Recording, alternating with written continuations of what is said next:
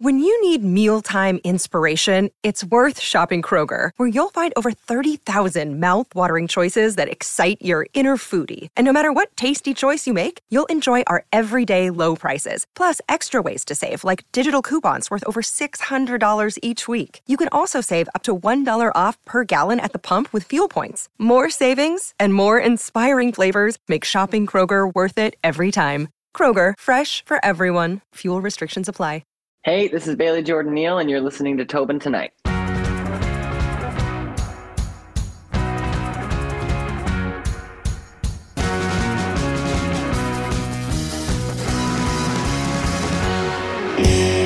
Welcome to another episode of Tobin Tonight. We've got Bailey Jordan Neal on. Now, Bailey, we tried to do this, I think, during the summer, and it was a completely different story. My background was different. Bailey's background was different. Bailey was out and about buying groceries, getting a haircut, and I was just like, this dude has like the ego of like an Ed Sheeran, where it's just like, I'll do your interview, but I'm getting my haircut while we're doing it. And I'm like, oh my God, sure, we'll try it. Never worked, but now we have him on. Bailey, how are you doing? I'm doing good. I'm definitely doing better. Last time we spoke, I was in an alleyway around the corner from a stage where me and my friends were playing outside. Yeah, definitely. I moved into a new apartment. I got a haircut, as you can see, and I'm finally able to get back to work and getting back to doing what I do for the first time in a couple years. So it's good. I will give you this compliment, and I know people will just be like, how dare he start by giving him a compliment? But like, I remember looking at video clips on Instagram and Facebook, and I'm like, yeah, the dude has pipes. He reminds me of an Ed Sheeran, but I'm like, that haircut, I'm like, just cut it. And then I was like, I think I even sent you a message where I'm just like, dude, just cut your hair. And I felt like I don't know him that well. So he's going to probably be like, shut the hell up, man. And then like 3 days later, it's like, there you go. That's the guy we want. Yeah. Do you get people that come up to you and just be like, man, like, I get it, but just cut it? So only people I know or people who are paying me. Those two. I get my grandmother and my girlfriend telling me to cut my hair, and then there's a place that I play at fairly regularly called Middle 8, and Andrew's the owner, and he tells me to cut my hair anytime and then I put a hat on. He's like, nope, that's not good. They're just looking out for your image. I'm surprised that it's not your mom, the first person who just comes up and says, listen, love ya, but gotta go. Well, mom just throws money at me and says, here's $40. Go get your hair cut right now. You got no excuse. And then if you don't get it cut, she's like, what'd you spend it on? You'd be like, groceries. She'd be like, all right, fair. Here's another 40. And you'd be like, I'm going to spend this somewhere else now. Yeah. It's like you're feeding the system. I need an apple. Yeah. I want to ask you because, I mean, it's great to figure out where everyone kind of got into music, their interest. Now, we're both Newfoundlanders, so I feel like we're kind of surrounded by music where it's like you just come out of the womb and someone's like, here's 2 spoons, go at it. And I'm like, I'm not a spoons guy. They're like, all right, you're off to Ontario. I'm like, what did I do wrong? It's like, I don't know music. Did I get something wrong here? They're like, no, you don't fit in here. But like, how did you get into the music side of things? Honestly, I grew up around music, obviously, like you mentioned. It's like my grandmother on my Jordan side was a music teacher. My grandfather on my dad's side played in a band since he was 14 years old. My grandmother on the Neal side plays the spoons. So spoons relevance comes in handy. Of course. Yeah. It's definitely part of the culture, like kitchen parties, like sitting around the living room, singing songs. And like, that's what we do in Newfoundland. So it was just one of those things where I wanted to participate with my family, and then it became something that I could do for a living. So like when you were growing up listening to music, obviously you mentioned the family members in it, but like who, I guess, were like your first kind of interest in music? Like I know for me, like I don't know the first song I ever heard or the first artist that I was kind of like drawn to, but I remember like I would watch Much Music and Backstreet Boys was a big thing. I know there's people out there now like, oh my God, I can't believe you just openly admitted like Backstreet Boys. Like, listen, I'm 30. I feel like that's safe. But I remember, yeah. And I just remember we went across Canada one time because we were helping my brother move. And it was like we were headed into Nova Scotia. And the first 2 songs off the ferry was a Tim McGraw song and Jimmy Rankin. And I just remember that very distinctively because I'm like, yeah, that makes sense. We're in Mabu. Why not play Jimmy Rankin here, right? It's like the same as if you're in Newfoundland. It's like you hear an Ennis Sister song on the radio. You're like, that makes sense. Like, Yeah. But what was the first one, either be a Newfoundland artist or a world-renowned artist that you're kind of like, yeah, this is what I want to do? Well, so that's the thing. I kind of grew up listening to like bands like Mariana's Trench and Fall Out Boy. So growing up, I thought you had to have blue hair and skinny jeans to be a musician. And then I remember I was really into the show Supernatural. Do you know what that is? Yeah. So Jensen Ackles, the guy who plays Dean Winchester, he uploaded a video of him playing The Wake by the band. And that song has like 4 or 5 chords in it. And that's all you need to learn how to play guitar, essentially. And so I learned that just because I was kind of obsessed with Supernatural and I was like fanboying over it. And then it's over, like, it was probably 6 months to a year later, I was sitting in my basement watching videos and I found Ed Sheeran playing live. And I had heard his music up to that point, like A-Team, Gimme Love, that kind of stuff. But seeing him play live, it made me realize that you can just be yourself and make music.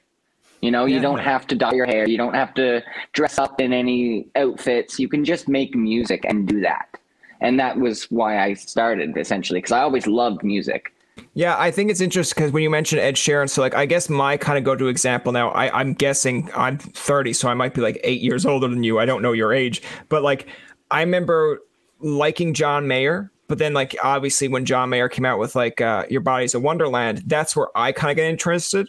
But then there are people like, that's not John Mayer. That's like, you know, like the media's John Mayer. And I'm like, all right, fair enough. But this is the only song I know of him right now. And then you got like, I think it's like On the Way Home, or there's other songs that I have it on my phone, but I'm just too lazy to look. But I remember these are songs that I got into because you've seen his range in vocals and how well he plays the guitar. But I remember I've never gone to see him live. But I remember there was a clip one time on YouTube where it's like recommended. And I think he was playing like a Tom Petty song in LA, and he just slowed it down. He did it at his own pace. The crowd was really into it. And I was like, yes, this guy does his own good songs. He does great covers, but it kind of shows you like, obviously if you do your own great song, people are going to be like a fan of you anyway.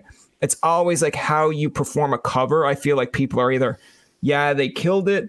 No, that was complete trash. And I felt like for the most part, the comments were like really positive. So I'm like, all right, we got in the books. He's a good artist. But I feel the same with Ed Sheeran, where I feel like Ed's kind of like this generation's kind of John Mayer, where you can go on YouTube and he's doing it all. Like he don't care. Like if you don't like him, he's like, all right, I'm just going to keep doing music. But I don't think there's really an audience out there that's like, oh, I hate Ed Sheeran. It's like, what do you hate about him? Just hate him because he's talented. I'm like, that's a fair reason to hate him, but I'm not sure Ed Sheeran is going to care. That's something that I personally actually have struggled with as an artist, you would say, is like everything, every aspect of the music industry and entertainment, they want to put you in a box. I say they, and it sounds, but it's like you also need to put yourself in a box to promote yourself. That's the kind of thing where it's like when people are like, oh, Your Body is a Wonderland isn't really John Mayer. That's not fair, because that is something he created. That is a part of who he is. And him being able to write that song and write the stuff that these people would consider real John Mayer, that's who he is. He can do all of that stuff. I think, in my personal opinion, that should be appreciated more. Hello, I'm Wendy Mesley. There you are. A lot of people have wondered what happened to you. I could say the same about you, Maureen Holloway. Well, here we are, a few years after we left our previous jobs. We've been busy. We have a podcast. I know, you're thinking who doesn't, but ours is really good. It's called Women of Ill Repute. We don't just talk to women, though, just the most interesting people you'd ever want to meet. Artists, musicians, comedians, doctors, activists, convicts, writers, sex workers. Drop some names. Jan Arden, Pamela Anderson, Bruce Coburn, Samantha Irby, Louise Penny, Marilyn Dennis, Colin Mockery. We laugh, we cry, sometimes we argue. Come and find us. Our website is womenofillrepute.com. Or try Apple, Spotify, and all the podcast places. So now you know what happened to us. Women of Ill Repute.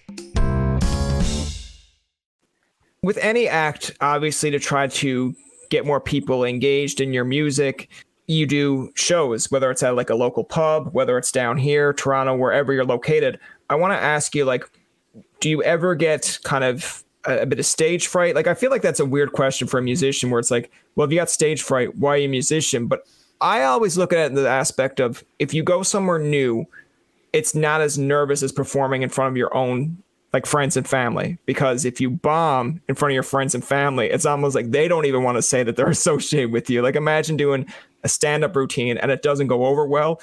Your mom's not coming to you and be like, that's my son. She's going to be like, Yeah. going out the door, like, and you're like, Mom, where you going? It's like, I don't know, you. So Yeah, do you no, find exactly. it more nerve-wracking to do, like, do you ever get stage fright here compared to up away, or do you find it more comfortable up away to do, like, going into pubs and performing? So I never really got nervous per se. It's always been more excitement for me. Like, Okay. because it's like, you know, yes, exactly. Like, it's a challenge. You know that you have to perform, you know, you have to do things properly, and you know that you have to, you know, put on a show. And that to me is exciting because it's like a challenge. And it's always a new challenge because it's always new people. But like what you were saying about performing in front of people you know, it's like if you saw me perform a year ago and now I'm playing a show in front of you, I would expect you to expect me to be better. Yeah. You know, you would expect to see some growth. So I need to, I feel the need to show that I am getting better. And I feel the need to show that when I'm playing in front of people who have seen me play throughout the years, for sure. And it's like, that's probably the most nervous I get, because it's like, well, I want them to think that I'm working hard and practicing and doing my job, essentially, you know?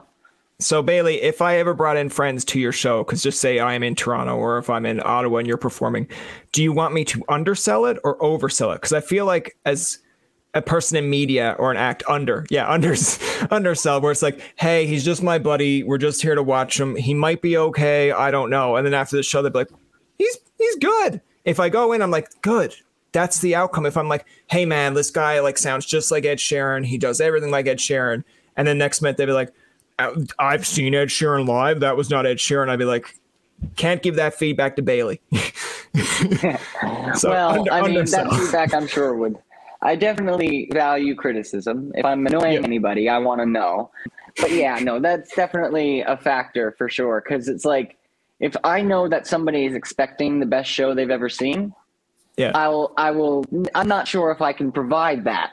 However, I know that I can do what I do well.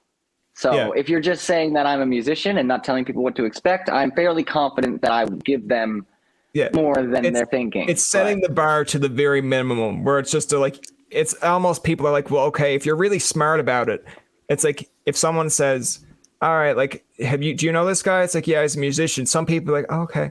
And they just sit back and watch. But like, really, all I told you was his occupation. It's almost like if someone's like, hey, is Brian, like, you know, what does Brian do? Like, is he good at interviews? Blah, blah, blah. He's like, he's a podcaster. It's like, okay. Didn't really answer my question, but it's like, like, all right, I guess I'll find out. Now, I've heard some samples or like some live shows. I mean, it's interesting because before I came on, I was just scrolling through Instagram and, you know, you'll see videos. But I went on Facebook and like your mom got to be like the utmost super fan because she's like throwing up flashbacks or throwback Thursdays. And she's just like, remember when it all started, Bailey?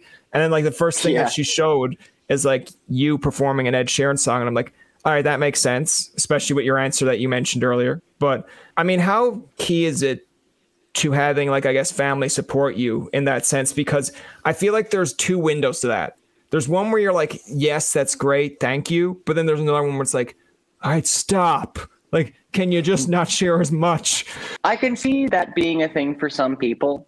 But I am very lucky in the sense that my family has been extremely supportive since the beginning. Now, whether that's because I was, you know, failing at school and not doing anything with my life before I started playing music, that definitely plays a part. But they've always been supportive. And I can say that, like, I mean, I still call my grandmother daily to discuss what's going on in my career and get advice and her opinion and all of these things. Because without my family, I wouldn't be able to do this. Like, when I moved at home when I was 17, my grandparents and mother and father took my college fund and used it to help me pay my rent so that I could pursue music. You know what I mean? Like, and my family, like, we don't come from money. They managed to save up a bit of money for me to go to college. Yeah. And instead of that, they just gave it to me to pursue my dream. And it's been that way since I was 17, meaning like if I don't have groceries, I know I can call my grandmother or my mother or my father and we will figure something out. And it's like without that support base, I can count many times where I would have been completely screwed, whether it was a broken guitar or I don't have a microphone anymore, my cable's broke so I can't play this show. Having a supportive family has made me able to do what I love. I feel like it's good because if we had to try this interview a few months ago when you were in like the back alley, I would have been like, I really hope he has a good support system because it's not going to be me. I mean, I just be like, Bailey, where did you go? It doesn't look very safe back there. And it's like, connection's gone. I'd be like, I really hope he called his grandmother. Not that she's going to be much help at this point, but maybe she'll just be like, what did they want, sweetie? Do they want like 20 or 40 bucks? It's like, actually, they want 100 or it's my life. It's like, how much do I really love you? Yeah, no, exactly.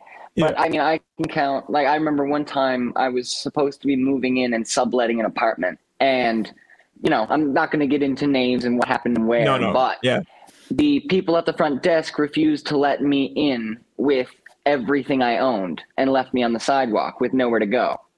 And I was able to call my family and we arranged an Airbnb. They helped me pay for it. You know what I mean? Like, I would have been on the street. Like quite literally with nowhere to go in this industry where it can be so turbulent, you know, like if I can't play shows, I can't make money. If I can't make money, I can't eat.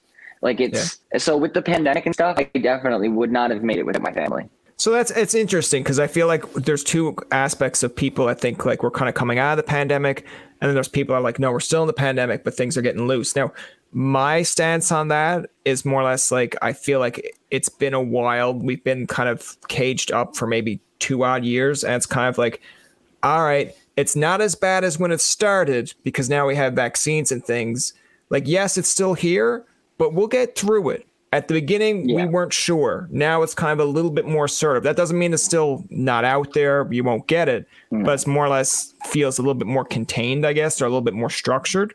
How did you handle the pandemic? Because obviously you just mentioned if you're not doing shows, you're not getting paid, bills are coming in. Yes, there's a supportive family there, but like, how did you handle this all mentally?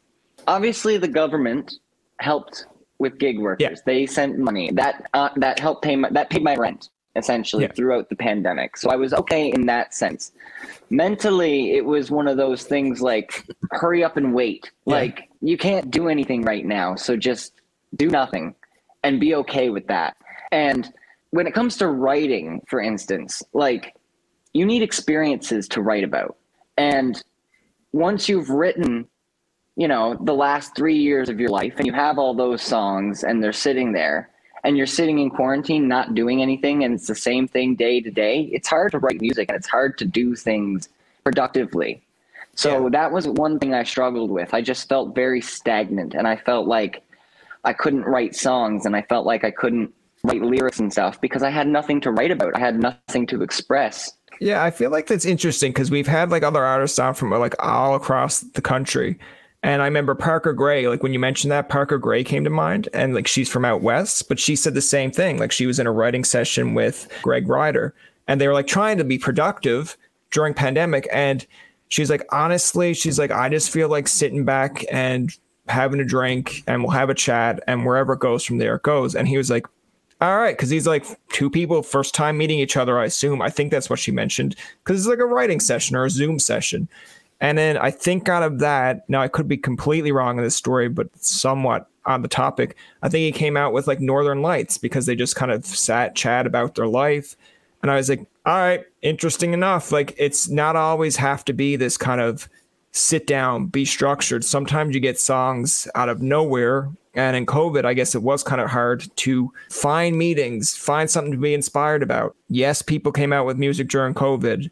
I was very surprised. I think media, like you mentioned earlier, how media kind of put you in a bubble or a box where people were kind of like, why would Dua Lipa come out with an album during COVID? It's like, what do you want her to do? Like, do you want no artist to come out with anything and then we don't buy it? Like, yeah, I guess COVID affects everyone, but maybe she's kind of like, you know what? The world needs music. It's like, yeah, people will still buy it. Like, I mean, it's not like, what's an album today? I'm getting so old because I just go on like iTunes and buy the song, and I know that's wrong because people are like, just buy the album. I'm like, what about I don't like every song of the album? It's like, you did it when you were 10. I'm like, yeah, and I regret it. But like, it's literally like $2 for a song, and if you want to buy the whole album when it comes out, maybe it's 20, 25. But I'm like, all right, it still gives you something. Like, I bought this for $25. We're in a pandemic. I'll listen to the whole album now because I have time.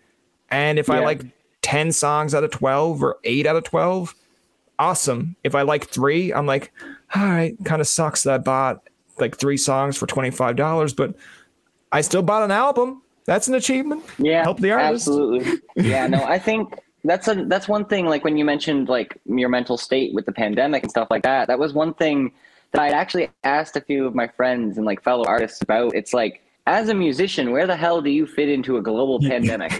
Like, you know, do you post your new music to share it with people? But then are they going to be like, dude, nobody cares. Everybody's dying. Like you know, feel the room, Bailey.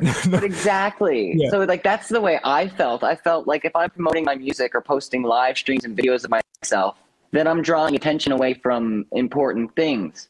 But at the same time, that's kind of why I'm there. As an artist and as songwriters and performers, our job is to give people escapism. You're supposed to be able to come to us and think of lollipops and rainbows for a couple hours before you go back to the real world. So it's not that you shouldn't write music about real things. I think there is definitely a space. And as an artist, if you care about something, you should express that through your music. But not every song needs to be relevant. Sometimes you can just write good music to let people escape for a little while. And that's one thing that it took me, you know, almost the whole pandemic to realize that it, like you said, Dua Lipa put an album out and they were like, why? And it's like, because just because it's a pandemic doesn't mean humans stop being human. We still need light and happy things in our life. I like that the reference, well, I'm going to go off one of your references there, like a kind of a pun, but I remember watching like Instagram lives when, and it's all depending on like what your personality is. Listen, if Luke Combs and Thomas Rhett told the whole pandemic off and said, great pandemic, I'm just going to sit back and relax with my kids, I'm like, fine, you earned it, whatever. But then there were people like out there like Lights, for example, that were doing live streams, and they didn't have really, I won't say they didn't have a clue because that's not nice, but it's like more or less like they didn't have like a goal in mind. They just did a live stream because they're like, hey, do you guys want to hear me do some covers or some of my own music? And people were like, hell yeah, I want to listen to you do your own covers and crap. And then it's like, all right.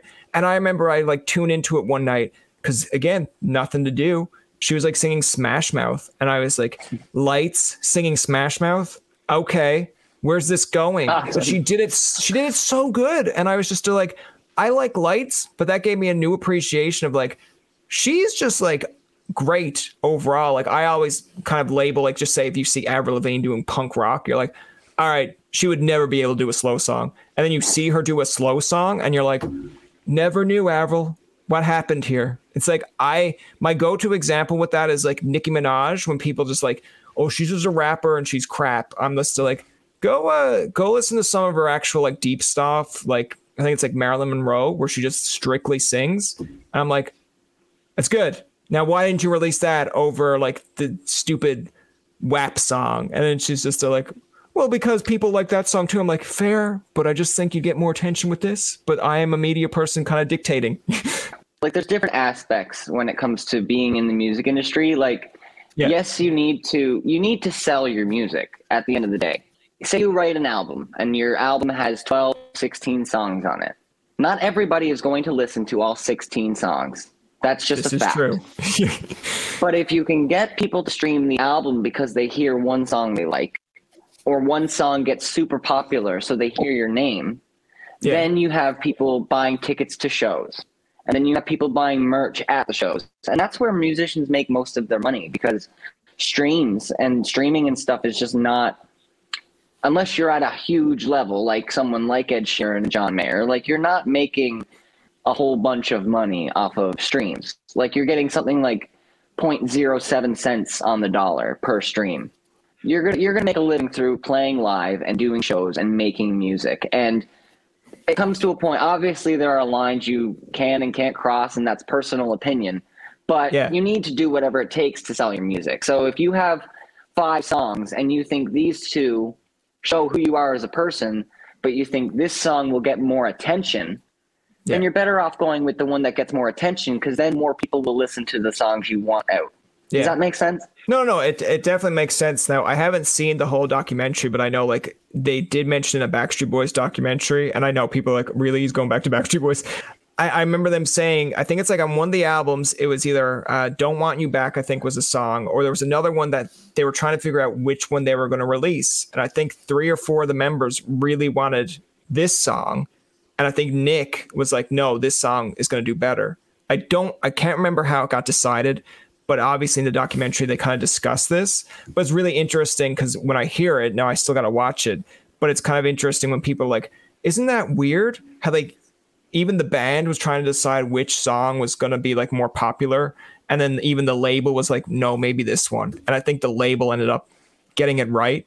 But it's not to say the other song wasn't popular. It was just like, this is the song for the CD that's going to get people to buy a CD. And I'm like, interesting. I think it could have been like Shape of Your Heart they ended up choosing for the actual song. But it's interesting to me because I'm like, wow, I did not know that much work goes into just, wow, how are we going to promote this CD? Like, I look at it sometimes, I'm like, yeah, that artist is good. Whatever song they want to promote it with, I'll go buy it. But then sometimes you're like, all right, which is the song, though, that they think the masses will like? And I'm just like, all right, who cares about the masses?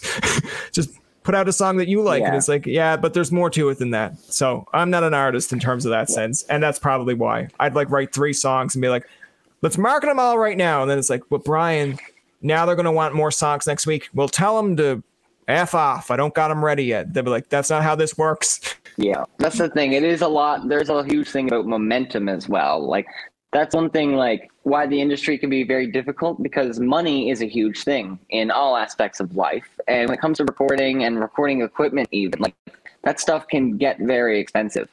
And I released my EP, I think it was 2018. And I haven't released any music since. Now, part of that is on me, because that in 2019, I didn't get into record. Then we had the pandemic. So it's like during the pandemic, there weren't a whole lot of studio sessions going on. And I think I actually did send a couple songs away to be mixed, but then some things needed to be re-recorded, and I couldn't get back in the studio to do that. Yeah. Right? So it was just like things kept coming up, and like now I'm at a point where I'm just going to like get some money together and get my own recording equipment, so that way I can record here at home and then send the files where they need to go, as opposed to having to go and pay to be in a studio and stuff like that, because it can be very difficult. Yeah, I can imagine. So, like, I guess, like, when we go back to where you said 2018 with your EP, like, do you find that at times kind of frustrating? Because I know with podcasting, like, sometimes when someone tells you, okay, do it this way, do it that way, or hey, you might need this, and you're kind of like, well, dude, like, I've got everything set here. What else do you want? But I find, like, for you, if you're very like interested in music and you want to put out more stuff, like, do you find that sometimes frustrating where it's like, all right, like, how am I getting this done? Like, I got no studio here. There's no studios opened. Like, what do you want me to do? Yeah, that it can definitely be frustrating, but I think that is a part of it. You know, that is like, people always say, like, since I was 15, I was told that the music industry is one of the most difficult industries to get into. You were told that too? That's what they told me about media. No, literally. But it's very similar. It's very similar, because it's all about consistency. And consistency in most cases requires funding, and consistent funding. So when it comes to recording EPs, recording albums, or even putting out a single, there needs to be some money behind that. And like, that is where, like, that's the kind of the struggling artist thing. You know, it's like, I need to pay rent, but I also want to put a song out. It's like, do I pay my rent now and not release a song, or do I release a song but everyone knows me as the guy out on the street? Like, how does this work? Exactly. And it's getting to a point where, now obviously artists do it all the time, and there are independent artists who make a living doing this their whole lives. And it's like getting for myself to a point where I can be self-sufficient, where I wrote a new song, I can then record it, and then I can send it to, you know, this person or these people, and see what comes back. You know what I mean? And I can do that on a regular basis. And like, that's kind of what I'm trying to get at now, because I'm trying to avoid releasing an EP and then disappearing for 3 years. You mentioned about 17 going obviously from Newfoundland to moving away to fulfill this music career. But I want to ask you, like, 17 years old, I went to Carleton in Ottawa at 20, and I was still kind of like, all right, I felt like I was prepared. Now, there were still moments, obviously being a Newfoundlander in, I'll call foreign Ontario, because sometimes that's what it feels like. And I was like, they don't understand me here. I asked a guy, what are you at? And he was just like, what do you mean? And I'm just like, oh, I got to get rid of all this fast. But 17, I feel like at 17, I was just worried about like, hey, are my Detroit Red Wings going to make the playoffs? Oh, I got to worry about what I want to do when I'm finished high school. It seems like you had this goal or mission where it's like, I know what I want. I got to go up here to do it. But were you ever nervous? Like at any point were you kind of second guessing it and being like, oh man, maybe I should enroll in a university or college? So that actually didn't come until probably midway through last year. Because I was like, there's nothing, I can't make music, I can't work, I can't do anything. But I think I can attribute most of my general attitude back then to blind optimism. You know, it was just like, if I work hard and write music and do the things that I'm supposed to do, things will work out. Now, life doesn't always work like that, but when you treat it like that, things can work out. You know what I mean? And it's like, I wouldn't be here right now if I didn't make the decisions that I did. And I'm very grateful for that. But looking back, I probably could have been a lot smarter about it. Hi, I'm Steve Yerko. And I'm Tara Sands. Now available from Maji Media is our new podcast, 4Kids Flashback. 4Kids is the company who brought you the English dub of Pokemon in the late 90s and so many other shows like Yu-Gi-Oh!, Shaman King, Teenage Mutant Ninja Turtles, Kirby, the infamous One Piece dub, and so many more. We'll be talking to the people who worked at 4Kids. Actors, directors, writers, editors, producers, engineers, you get the point. And hopefully get the answers to questions both you and I have about the company. I actually worked there as a voice actor on some of the shows. And I was a kid watching the shows and remember way more than Tara does. And thank God for that. Steve is actually a professional storyboard artist, which gives some really unique insights into anime and animation. Subscribe today wherever you get your podcasts. That's the number 4 Kids Flashback. When someone goes on, just say YouTube, and I guess music is different, obviously, than comedy in this sense, but like when you go see a musician, you're like listening to their songs, say on your iPod or phone or whatever daily, and you'll go see their concert where they perform the same song and you leave happy, or you might leave a little bit mad because they didn't play that one song you liked. Where I feel like comedians, you watch their YouTube videos and like just say it's like live from New York, one could be live from Boston, and then they go to where you're located and you're like, all right, I've seen all these jokes. He's really doing it like line for line verbatim of what he did in Boston. It's like, no crap. And like you get to see that live though now compared to on a computer screen, and you're mad. Like I remember seeing Jim Gaffigan in Ottawa and knowing his punchline and jokes. And I left that being like, I got to see Jim Gaffigan live and I knew his jokes. It made me feel better because I was like, I knew exactly where he was going. I liked the fans' reaction because I was like, let's see how the fans react to this joke. But there are some people like, I can't believe I just wasted $100 on something I could look on YouTube. I'm like, all right, but that's on you. I'm like, you knew what you were going into. They don't get it, I guess. Yeah, you know what you were going into. That's the thing with comedy. There is a similarity, but it's very different. The only similarity is the crowd work, in the sense that as a musician, you need to get the crowd into it. You need to get them energetic. You need to make them, you need to make them want to sing, first of all. And then they'll sing their heart out and they'll be happy. With a comedian, you need to keep them engaged the entire time with what you're saying. Yeah. And it's, and like you said, with like repeating jokes and stuff like that, like comedians have to come up with new stuff consistently to stay relevant. Otherwise they'll just be that guy who had that joke or that story that time. Yeah. And I can't imagine You know, like that to me is terrifying. I pick the songs that I'm going to play for the month. I'm like, this is my set list for this show. This is my set list for this show.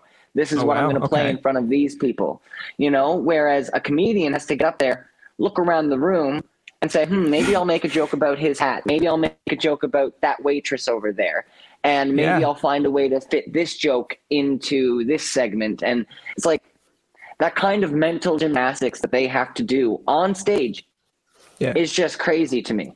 I feel like a set list can be a similarity in terms of jokes and with songs, because like you don't just go up on stage and be like, yeah, I'm just going to riff this tonight. Some comedians will say that, but you know, it's planned in their mind of, I got to go with this story, which leads to this story, leads to this. And then their final joke somehow wraps up everything they did within that hour. And then you're like, punchline, got you. And I feel like a set list is the same way. You got to feel the room. Like you're not just going to do like 20 happy songs and then hit them with a sad song to end the show. Then people are like, yeah, I really didn't like the show. He made me cry at the end. It's like, yeah, but he played 20 happy songs. It's almost like you got to figure it out. Like I like sometimes when you watch musicians, some people just get up and sing. Understood. Some artists like to give you like 5 or 6 songs and then they get on and tell you almost like this is their shift change. It's like, hey, I wrote this song like when I was 18 and I was depressed, but you guys really liked it. And then they know instantly what the song is. And they're like, yeah, okay, this isn't like the happiest song in the world, but I get it. I know where he's going. Yeah. The next 3 or 4 might be a little bit more moody.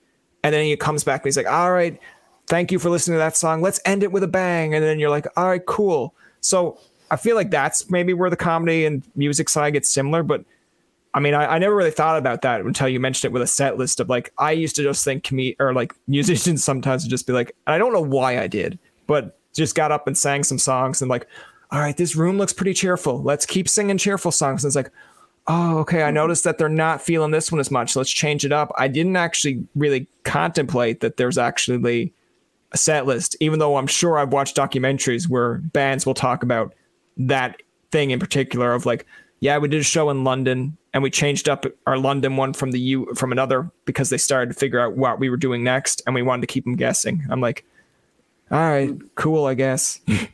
Yeah, and then there's also like you have to do different set lists for different events too, because it's like if I'm playing in a bar for 3 hours, I'm definitely going to go off of the crowd more so than if I was doing a 45-minute showcase on a show or something.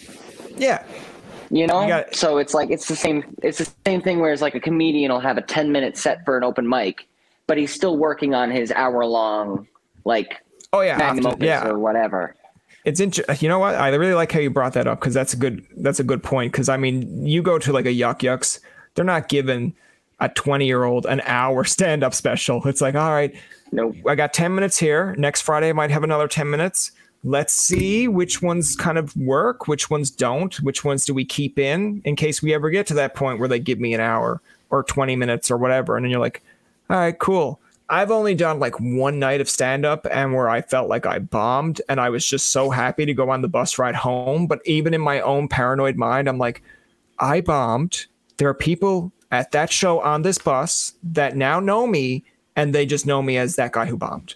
But in like hindsight, they probably could care less. They were just there for pancakes. And I left then going like, oh, great. That's all they'll ever know is that, hey, we were here for pancakes and some guys are up doing stand-up. Some of them did good. Some of them didn't do good. And that's it. Until like later on in life where I'll meet like the How I Met Your Mother approach where I meet my wife or something. She's like, I was at that pancake house. You sucked. I'd be like, oh my God. Thank you. It's like, how did we end up together? It's like, well, because I thought you were still nice. I'd be like, but it ruins the whole expectations. You still think I'm bad at comedy. It's like, yeah, I mean, I think all performers are lucky in the sense that, like, if you bomb or you have a bad show, people will say that was a bad show, but they won't necessarily remember you. If that makes sense. They'll just be like, that was a musician that I can forget about. Yeah. So then when you come back a year later and you're better, then they're like, oh, who are you? And it's like, you saw me play before, but I'm better now. So maybe you like it. That is fair. I think the funny thing, so we'll go off on another topic, but the one thing that I liked about that is there's Carlton Stones from Port City. I think it's just Carlton Stone from Port Cities. And he made the joke that they did a festival one time in Nova Scotia, and for years he was just doing it as Carlton Stone and like the other two members that were in Port Cities. I don't remember their name right now. One of them left because of the pandemic. But then the next year they came back, and they, instead of just giving them each their individual name, like Carlton, Emily, Keith, they were now labeled Port City. And then people are like, this is a really good band. I love this band. Where you guys been? It's like, oh yeah, we were here last year and the year before. We were just not called Port Cities. Yeah. It's like listening to someone on the radio where it's like, you know, all of a sudden you're listening to like Olivia Rodrigo, and next minute she doesn't go by Olivia Rodrigo anymore. She changes her style a little bit, and then she goes by just Olivia. And you're like, this is a really good artist. Where's she been all this time? It's like, she's always been there. Yeah. Like, yeah. I mean, there are so many, like, I mean, I can't remember. I remember the day. I can't remember how old I was. It was like when I was like discovering the industry and music for the first time via the internet. But like when I found out that Dave Grohl, the drummer for Nirvana, was also the main singer and writer for Foo Fighters. It was just like, well, yeah, now I had heard of Foo Fighters and I knew that they were a big band. And I kind of knew the name Dave Grohl, but I didn't realize that Nirvana, Dave Grohl, and Foo Fighters, it's all connected and it's all one thing. And it's like, they weren't three separate people who got lucky and famous. This is one guy who built a career. Yeah. You know? Now, I don't think I'll ever change my name, but...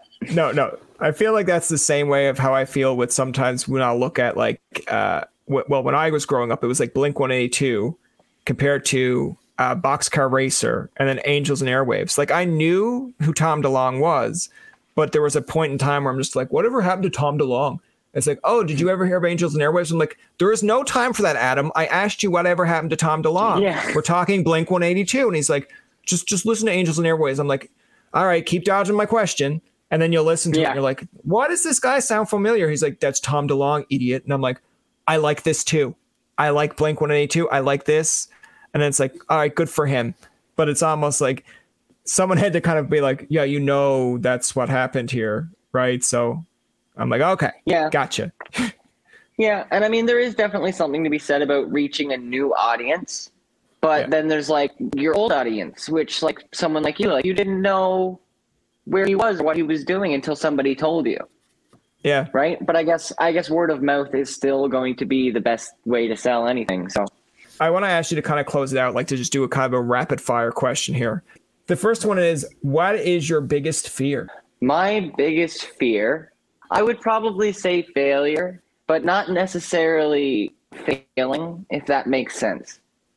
In my eyes, like if I get to like 50 and, you know, no kids, no wife, no house, nothing, I will think I failed. And that's kind of my biggest fear.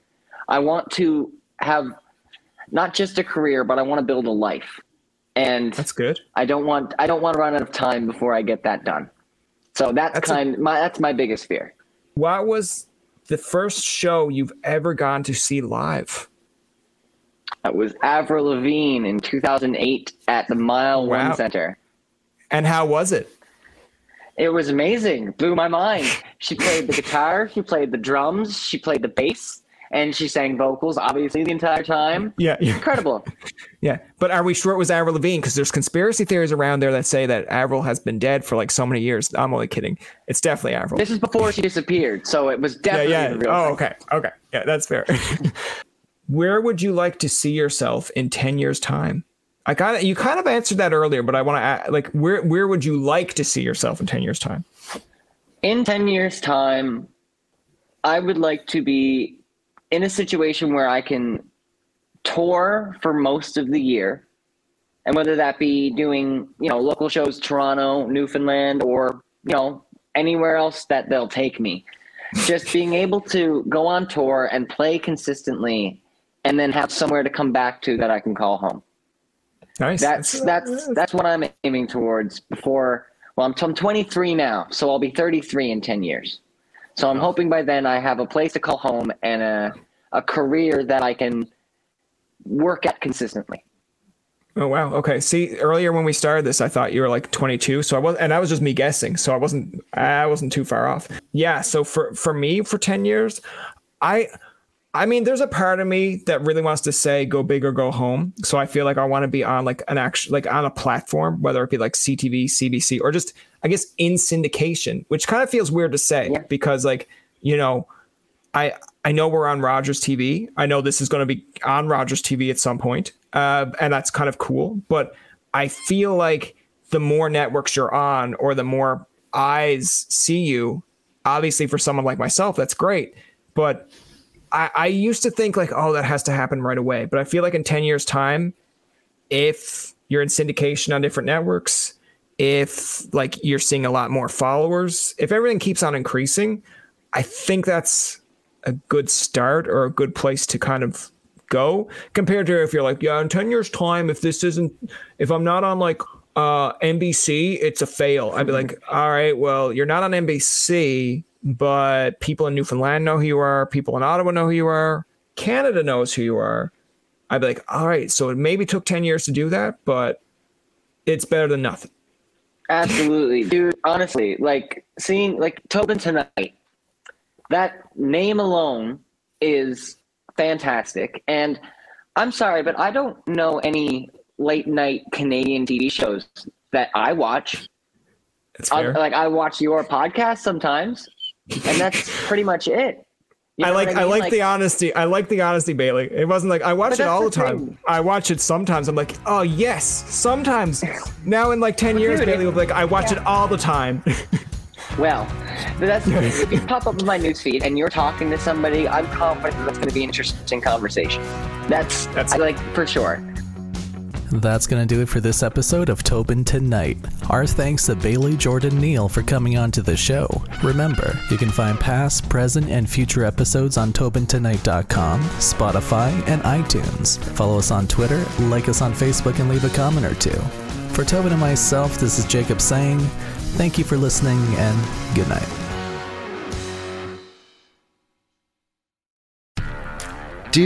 Did, Will, the Story of People podcast is now available on the Crier Media Network.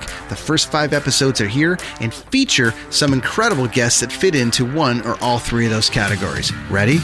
Tara Sloan from the San Jose Sharks Undercurrent podcast at NBC Sports. Marianne Iveson from Iveson Voice and the Let's Take This Outside podcast to talk about the world of outdoors as well as voiceover land. Ariana Hunsicker, future Canadian Paralympic swimmer, already winning tons of awards for this country. Scott McGregor from the Hot Wallet podcast to dumb down the world of crypto, Bitcoin, and NFTs so you don't have to. And Jackie Holowati from Climate Pledge Arena in Seattle, Washington, the first net zero carbon certified arena on the planet. Wherever you get your pods, wherever you watch your pods, and on the Crier Media Network. Come on a journey like no other, where you will discover many roads that will lead you to a happier, healthier, and more stress-free life. And the beauty is, you don't need any vacation time for this adventure. The journey will come to you. Join Avery Rich on your very own journey into yoga. Along the way, she will demystify yoga poses and guide you into a yoga posture or short sequence, all in less than 15 minutes. You have nothing to lose but stress. The Journey into Yoga podcast. It's not for people who like yoga, it's for people who don't like yoga. Follow or subscribe on Apple Podcasts, Spotify, Amazon Music, or at AveryRich.com. Another Sound Off Media Company podcast.